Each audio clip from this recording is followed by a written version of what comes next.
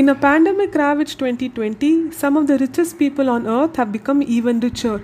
According to the Bloomberg Billionaire Index, Amazon's Jeff Bezos, with a net worth of $192 billion, is the richest man on earth.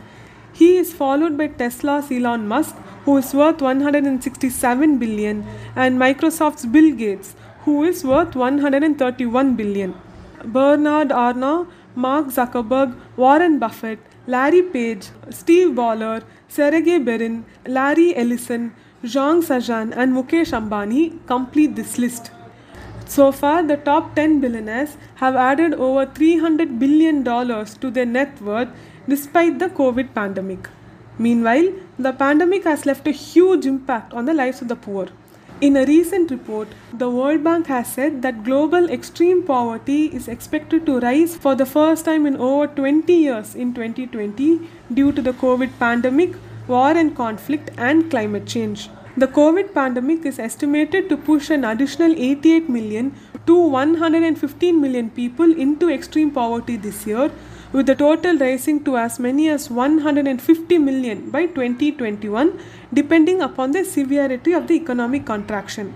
Extreme poverty is likely to affect between 9.1% to 9.4% of the world's population this year, according to the Poverty and Shared Prosperity report. Had the pandemic not happened, the poverty rate was expected to fall to 7.9% this year. West Asia, North Africa, and Sub-Saharan Africa are the worst hit. In India too, this extreme can be noted. The domestic equity market is trading at record highs, and this year is said to be the best year since 2017. The Nifty index is all set to end the year 14.9% higher, while the Sensex has added 15.74%. Just like all other markets all over the world, both indexes fell to record lows in March, but good news on the vaccine front and the action taken by central banks all over the world to cushion the economic fallout of the crisis helped markets recover. The unemployment level in December has fallen to 9.2%, according to the Center for Monitoring the Indian Economy, or the CMIE. In May, the unemployment level was 21.73%. The CMIE also reported that 2.1 crore salary jobs were lost in the first 5 months of the pandemic.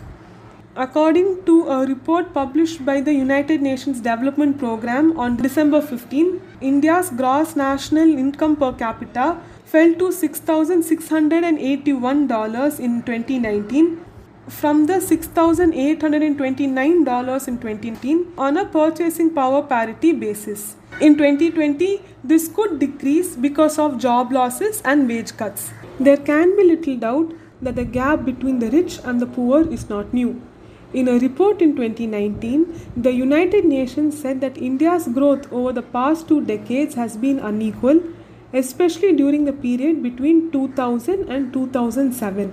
During this period, the income growth for the wealthiest 1% grew at 213%, while the income growth for the bottom 40 was just 58%.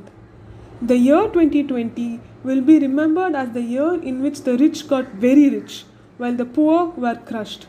In the coming decades, the government must work to address this imbalance.